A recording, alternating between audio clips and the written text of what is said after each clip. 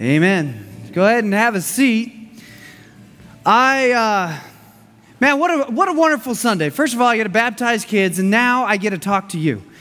I have a secret that I want to share with everybody, and there's only one person in the world that knows said secret, and she is not here. Okay, cool. Okay, good. Mom, if you're here, wave your hands. Okay, anyways, when I was a kid, and let me qualify kid, it really started at age 9, 10, 11, 12, all the way to 18, maybe 25. Anyways, when I lived at home, here's the secret. I was a first-class brat. I would have not liked me as the kids' pastor. Matter of fact, she just walked in. So, everybody say hi, Mom. All right, anyways, so what would happen is I would sneak into my mom and dad's room and steal my dad's socks. Now, here's why. One, I was a preteen and I never washed my clothes, and I didn't want to wash my clothes. His clothes were always clean, so I stole them. Number two, his feet, although he was a monster of a man, he had the same size feet. And I was like, that's direction from God. I need to steal his socks. And so what I would do is I'd sneak in and I'd steal his socks. Now, if I got caught, the man was a beast. He had arms the size of my thighs and no neck. And so God blessed me with a defense mechanism. It was superhuman hearing. I'm not going to date that. I did that first service. I'm not going to say that. Back in those days, people wore key rings. Come on, somebody testify. Big key rings on these stupid little clippy things. And if you were really high speed, you got the ones, right?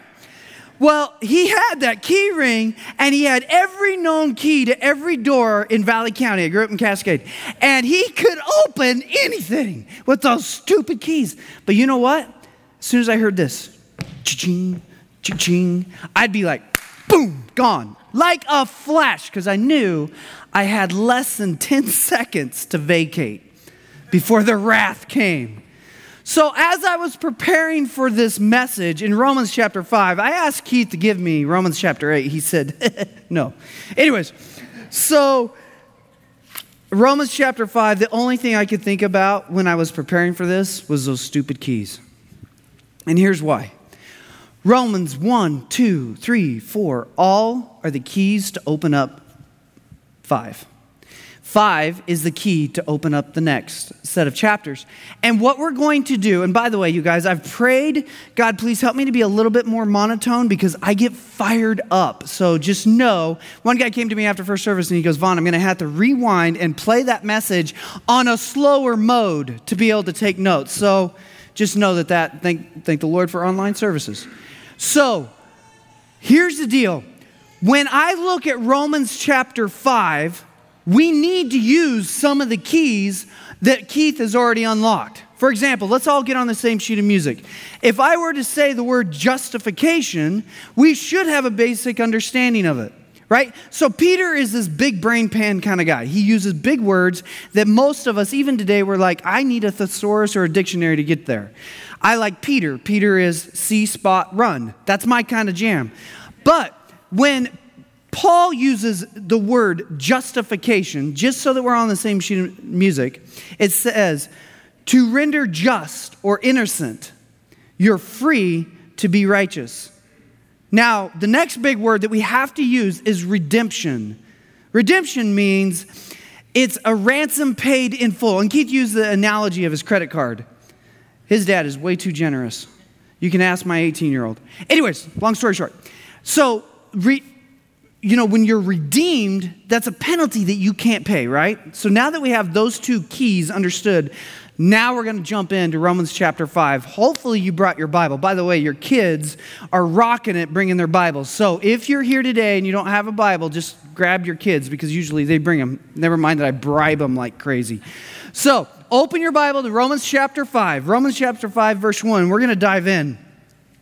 It says, therefore, since we have been justified, there's that big word, right? Since we've been justified by faith, we have peace with God through our Lord Jesus Christ. Now, the word therefore is exactly what I was saying. We're dragging the information that we had, the first 4 chapters of Romans. We're pulling that baseline into chapter 5. So the word therefore is a continuation of thought. Therefore builds off of, and we have to recognize the importance of the information that was left right at chapter 4. Which brings me to an unpopular subject. So, we oftentimes like to use the word sin in a muted, watered down sense. So what I'm going to do is I'm going to take the word sin and set it aside. And I want to use a different word. I want to use the word rebellion. And the reason why is this. When I tell my children, Zach, Derek, Nate, I want you to mow the lawn. Inevitably, you hear the, oh, it's hot outside. It's supposed to be 101 today. So you hear the, I don't want to, but the expectation is you mow the lawn, right? Now, if they don't and they go downstairs and they play Xbox, that is an act of rebellion, yes or no? Yes. Okay. Now, if they mow the lawn and the youngest, poor kid, I already dogged him first service, I'm going to dog him again second service, and the youngest runs over my curb and hits the concrete and you hear this brrrr. Rebellion or an accident? Okay, our sin is in category number 101. When my kids opt to not do what I tell them to do, what do you think my response is versus an accident? Go, dude, come on, right? Rebellion gets a little bit more attention, does it not? Good parents, give me a nod. There you go. But here in first world whitewash sin reality that we like to play in, we want to treat all of our rebellion as the accident. Oh, I messed up. You didn't mess up. Oh, I slipped up. Yeah, look, I understand accidents. But when we look at Scripture and when we look at the word sin, I want you to go to rebellion because that is what caused that. And what happens in today is we mute that. And we don't want to, we whitewash our sin. We look to the right, we look to the left, and I'm not that bad. I'm not that bad. I'm prettier than her. That would never come out of my mouth. We whitewash what happens up here, and hey, nobody heard it, I'm good. Whoa, hold on a second. Christ paid with his life for junk like that. And it's important to know that rebellion puts us in a different category. What's the definition of an enemy? Well, according to the definition, an enemy is one who dislikes or hates another and seeks to harm, contradict, and fight the one he is set against. Well, jumping into Romans chapter 8, for the mind that is set on the flesh is hostile to God. For it does not submit to God's law. Indeed, it cannot. How about Colossians 1:21? And you who were once were alienated and hostile in mind, doing evil deeds. We like to whitewash all that junk. Now listen, if you're a believer and you're sitting here today and you're saying, hey, Captain Obvious, I already know this. I got something for you. Just be patient. Just stay awake. Because this isn't an isolated case right here, okay? And for the non-believer where you're like, well, my sins don't count. I don't believe in this stuff. I'm giving you a little bit of a heads up. The Bible says you're heaping that on top of your head. You're heaping that. I'll get to that here in a second. So, if you go back to Romans and continue on in that first verse, it says, peace with God through our Lord Jesus Christ. Through him, we have also obtained access by faith into this grace in which we stand. And we rejoice in hope and the glory of God. Man, there's so much there to expand on. I listened to somebody, he broke this whole section up into 4 52-minute sermons. You guys are lucky. You only get 25 with me. So right here, guys, I can't overstress this. We can strive our entire lives for peace and never attain it. Pre-Jesus, you can, hey, I'm going to live by the whoever attains the most at the end wins, or whoever gets the most at the end wins, right? You're always striving. You're always pursuing. Tom Brady has how many rings? He needs to lose, by the way, I'm just saying. But how many rings does that joker have? And when he's asked, hey, are you done? No. And keep going. How about Bill Gates? His whole world is falling apart around him. He's got all the money that you can imagine. Does he have peace? Look, we can pursue everything that tries to fill that gap and never, ever have true peace. What does the word access mean here? Well, I'm glad you asked. Good job. Access is a special word. For a guy that got a D in English 101, I was like Tommy boy. Woo, I passed. Anyways, I have nerded out on literature lately. That word, access, is only used 2 times in the New Testament. 2 times, one here and then one another. In both cases, the word access there means entrance to the king through the favor of another. English can't touch that, right? I mean, I just throw out the word access there. It misses it. Entrance to, not a king, the king through another. Does that not, come on, that's cool, right? That should give you goosebumps because the word of God is no accident. It's not happen chance that word is chosen to be used right here. We have access to the greatest resource, the most amazing thing. And let me ask you, do we use it? So it's interesting. Wiersbe breaks this down as a Bible commentary. In the Old Testament, you had the tabernacle, right? And so the tabernacle is, in easy terms, it's a tent. But it was way more than that. In the heart of it was the Holy of Holies. Nobody could enter the Holy of Holies. In the Holy of Holies was the Ark of the Covenant. You could only enter it one day a year, and it had to be a Levitical priest. It had to be the high priest, and it could only happen once a year. Now, on the exterior, there was another barrier. So only the Jews could go in the tabernacle. On the exterior of the tabernacle was a wall.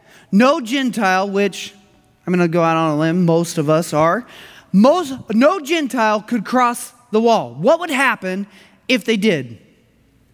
They would die. Now, fast forward time into the New Testament. Christ comes, dies on the cross. What happens to the veil? Torn from the top to the bottom. What happens to walls? Walls come tumbling down. That word access actually takes on real application right now because of the work in Christ. If you go back to Romans 5:3, we're going to continue on. It says, not only that, but we rejoice in our sufferings, knowing that sufferings produces endurance, and endurance produces character, and character produces hope, and hope does not put us to shame. Okay, this is not a popular topic, but I'm a king of hitting unpopular topics. Suffering. We don't want to talk about that. We're in America. We be Americans. We don't suffer. Look, Jesus said when tribulation comes, when suffering comes. It's not a matter of if. And I'm going to challenge each one of the believers in here.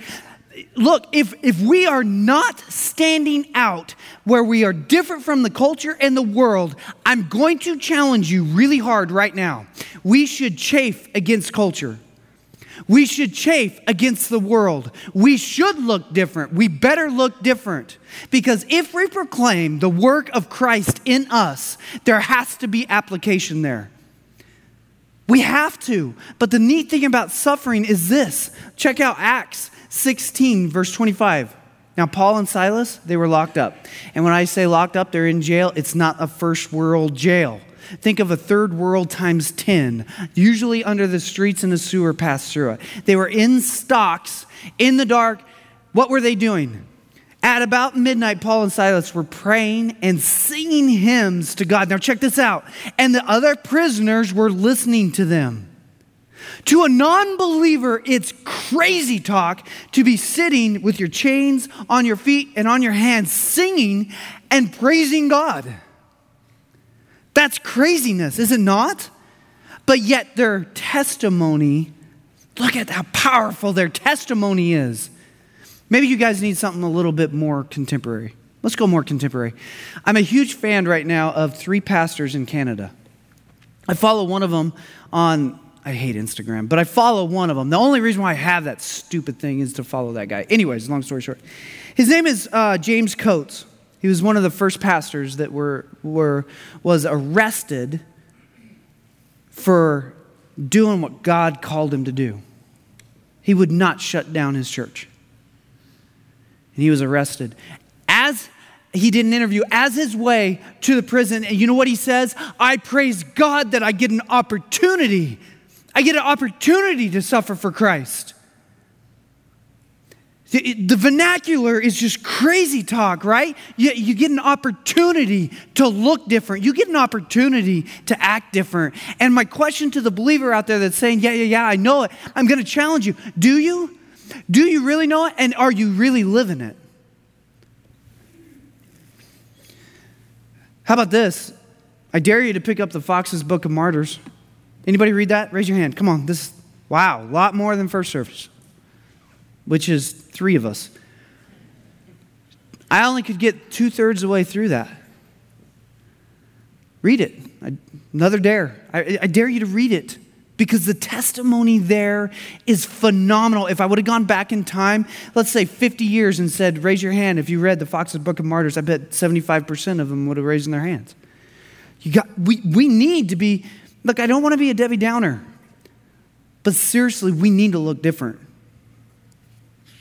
This is the application.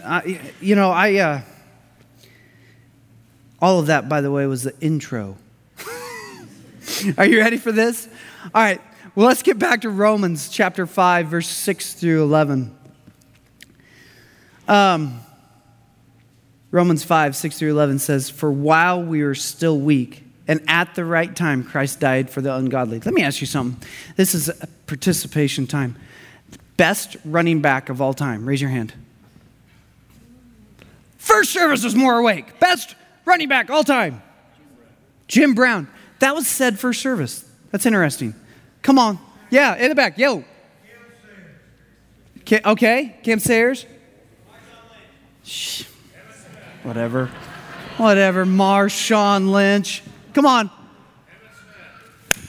Hey, that's my brother right there. Love the guy. Emmitt Smith, Barry Sanders. I have the mic so you can't argue. So, listen. Barry Sanders, Emmitt Smith, both came from the same location. You know what made those guys so spectacular? They would hit the line. Barry did it best. He stepped back and he'd watch the play unfold. He'd see the hole and then, bam, he'd explode into the backfield. You know what made him so special is timing. He wasn't Marshawn Lynch. He wasn't the big. Barry Sanders was tiny. He didn't have brute force, but you know what he had? He had timing. And who better to understand timing than the author of timing? So if you have your sermon guides, the point number 1 is why then? Why then? Why did Jesus come when he did? So my brain does 2 things. I go logically and then I go spiritually. First of all, logically, it had to be then. Pilate was born for such a time as that. Judas, the betrayer, was born for such a time as that. Rome had perfected that horrible thing. Rome came along and built the Roman roads. It was no accident. It was no accident. And for the unbeliever that's sitting out there that's saying, you know what, Jesus was just a good guy, you can't prove anything. Here's the deal. There's more documented proof for that than there is for me standing right here in front of you speaking. You got to quit asking that question and start asking, why would he do that? The next thing, okay, that's the logical side of my brain. The next thing is the spiritual. And this is where we got to camp out for a second. While we were still weak, Christ came and died. Listen, that word weak, I'm going to nerd out for a second. That word weak is too weak for weak. That word is so weak. Weak right there is actually the word helpless. Helpless, useless. You literally can't do anything. I use this analogy, and this is pretty hard. Imagine taking a newborn child and setting them in the Owyhee Desert and saying, I live 24 miles that way, good luck. They're not going to make it. They're helpless. They're absolutely helpless. So why did Jesus come? Well, because and now you can personalize it, you are still weak. That's when he came. When we were at our weakest. Ephesians 2:1 says, and you were dead in your trespasses and sins. Colossians 2:13 says, when you were dead in your transgressions. And it continues on there. Raise your hand if you've seen The Princess Bride. You watch Princess Bride, but okay, anyways, all right, listen. I grew up with two older sisters, and they made me watch every stupid, ridiculous comedy, romantic comedy, and that was one of them. I actually liked this one, though. Do you remember the scene where they took the main character, Wesley, into Miracle Max's kitchen, and they drop him on the kitchen table, and they say, hey, we heard that you can bring people back to life, and he goes, he's dead. And Miracle Max goes, nah, let's do a check. So he takes the arm, and he raises it, and he drops it. Does it again. And he goes, well, good news, your friend is only mostly dead. And the main actor goes, well, what happened if he's totally dead? And he goes, well, then we rummage through his pockets and get all the loose change.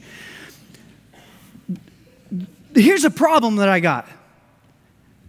We treat our theology like that. We were only mostly dead. There was something that God saw in me. He looked down through corridor and something occurred to him that, hey, he's actually a good dude. Let's call him. Let's wake him up, spiritually speaking. Hey, you know what? He's not a bad guy. Guys, that's not in Scripture. How is it that we've made the word dead useless here? It's Christ and Christ alone. When it says dead there, you could take that out and say enemy combatant. I use my guns towards God. My sin, my rebellion made me an enemy combatant towards God, and I died on the battlefield pointing my guns at God. And yet, I was absolutely dead. It's him that walks through the battlefield and does that. It's not me. Why is it that our theology has taken such a weak approach to the word dead? It's used multiple times. All right, I got to get off that because I was on my soapbox. I went a little bit longer there. Anyways, let's get back to Romans. Since therefore we have been justified by his blood. All right, Keith made a good comment on this. He said, listen, if you're here and you're like, what's with this blood stuff? In this context, when Paul says by his blood, that's referring to the violence at which he poured out his blood. I dare you to, here's another dare. Go watch Passion of Christ. Go watch it. Come back and talk to me about that. The violence of that thing is beyond me. Anyways, by his blood, much more shall we be saved by him. Circle the by. If you write in your Bible, circle by him from the wrath of God. I got to stop right here. I got to do this. We, in today's culture, want to hear love, peace. We want to hear all the lovey stuff. Be nice to people. Be nice, be nice, be nice. Look, God is love. Hear me when I say that. God is love. But we want to forget about God is just. God is righteous. And a righteous and just God does not wink at our whitewashed rebellion. He doesn't. And when we go through life thinking, I'm actually not that bad in comparison. No, you're bad. You're bad. But thank God for Jesus. Thank God for Jesus, right? All right, how much more? By him from the wrath of God. Okay. For if while we were enemies, there's that enemies thing again, we were reconciled to God by the death of his son, much more now that we are reconciled, shall we be saved by his life. More than that, we also rejoice in him through our Lord Jesus Christ, through him who we have now received reconciliation. To me, those verses are so clear that there's literally nothing that Vaughn can do apart from resting in Christ. There's just nothing. Which begs point number 2, why him? Look, I could stand up here. The last time I spoke, I actually did an entire sermon on Christology.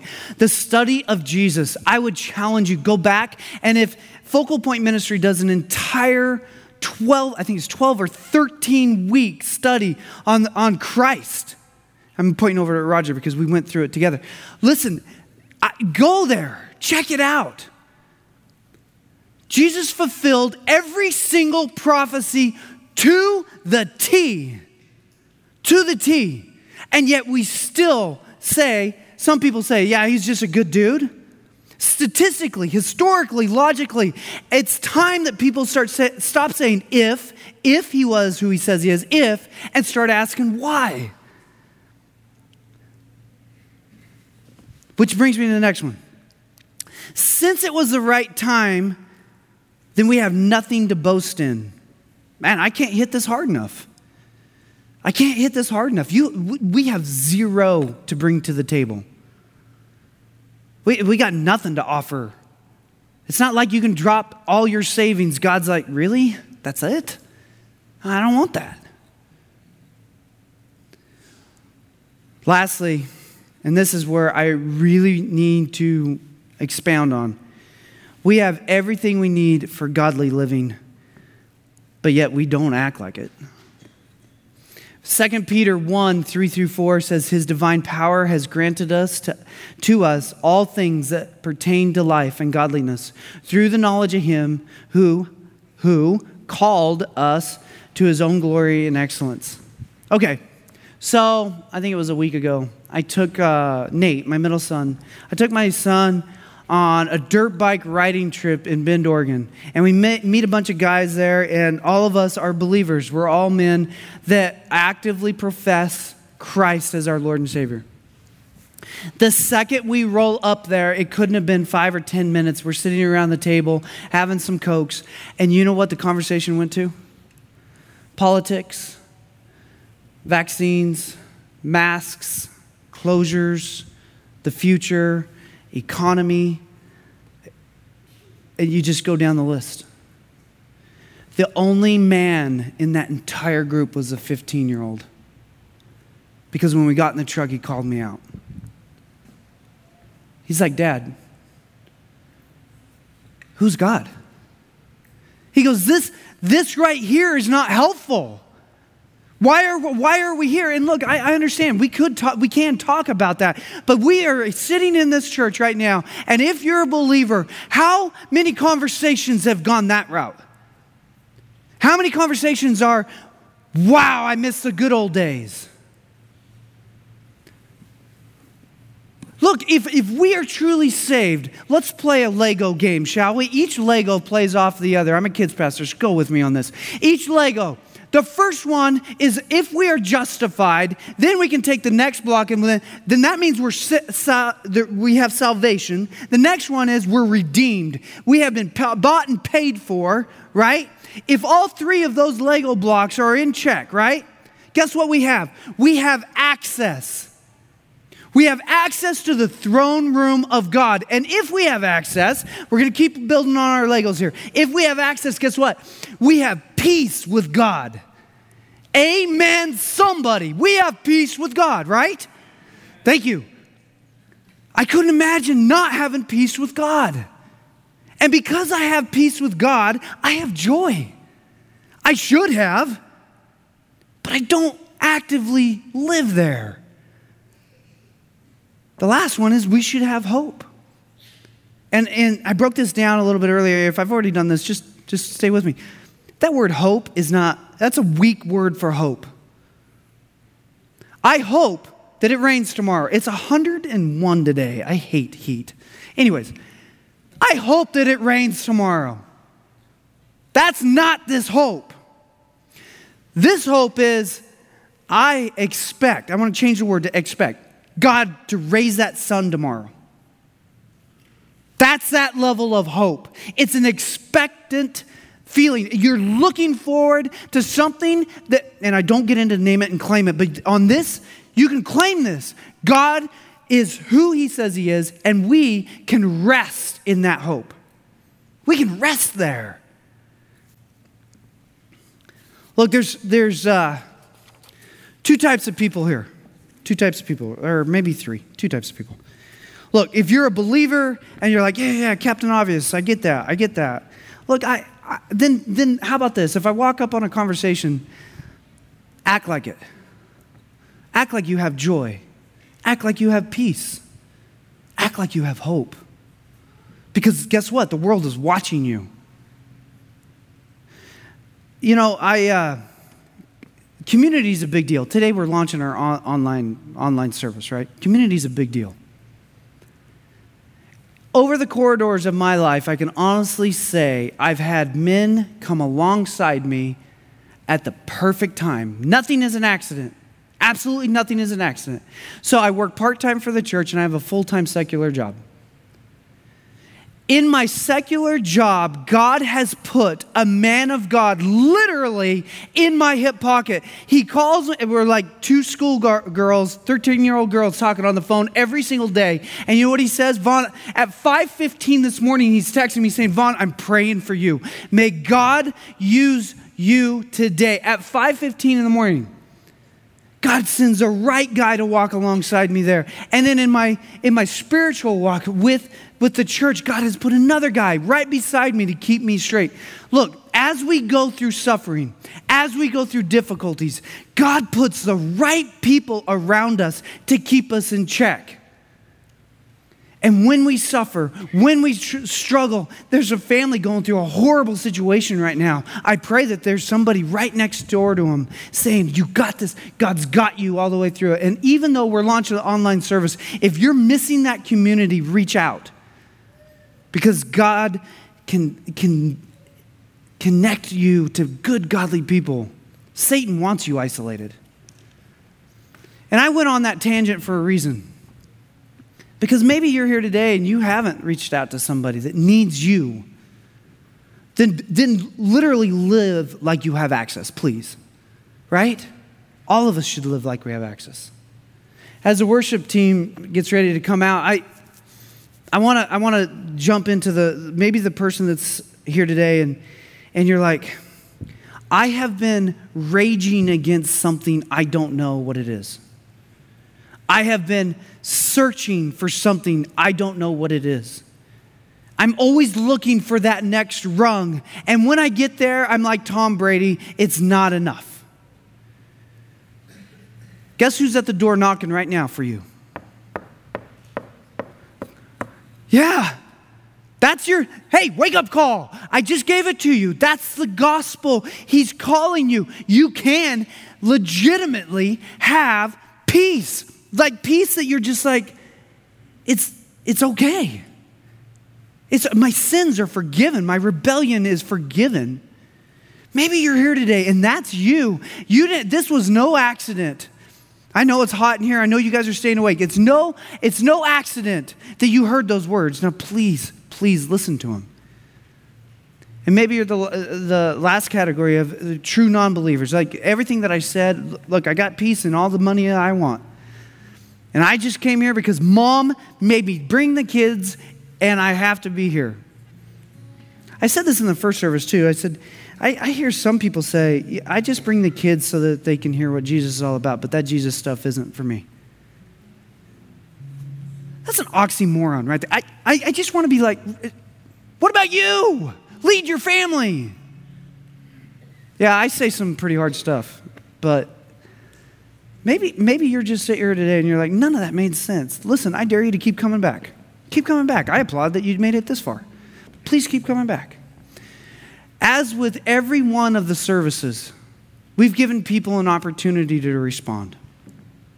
And I'm not that guy, hey, close your eyes and raise your hand and elbow your neighbor. No, listen. We're not doing that. If you are here today and you're a believer and you've not been living like you have access, you're not living in peace, joy, and hope, and you want that, I'm going to invite you to stand up. Go ahead, stand up. Thank you. That takes guts. Anybody else got guts? Yes, let's celebrate this. Yes. Hey, maybe you're here. Maybe you're here and you're like, I'm in that other category, Pastor, where Jesus is knocking at the door. And I don't know what this is all about, but I want that. Stand up. Stand up. If that's you, stand up. And if that's too big of a jump, come find me afterwards. Come find me. Guys, it's all about the cross. It's all about Jesus. Is it not? Let's everybody stand up really quick. Let's pray with these guys, and then I've got one announcement, and I'm going to cut you guys loose. God, thank you for these that have come, and God, thank you that the people that are online at the end of my voice, God, thank you for them. Thank you for this message, but more importantly, Lord, thank you for your word. It's so true. We can rest in your truth and your peace and your joy and your hope. God, thank you. Lord, I pray for protection over this congregation as they go. Keep them in you, Lord. These families that are hurting and broken right now, the ones that are really struggling, I pray that somebody walks alongside of them. We love you. In Jesus' name I pray. Amen.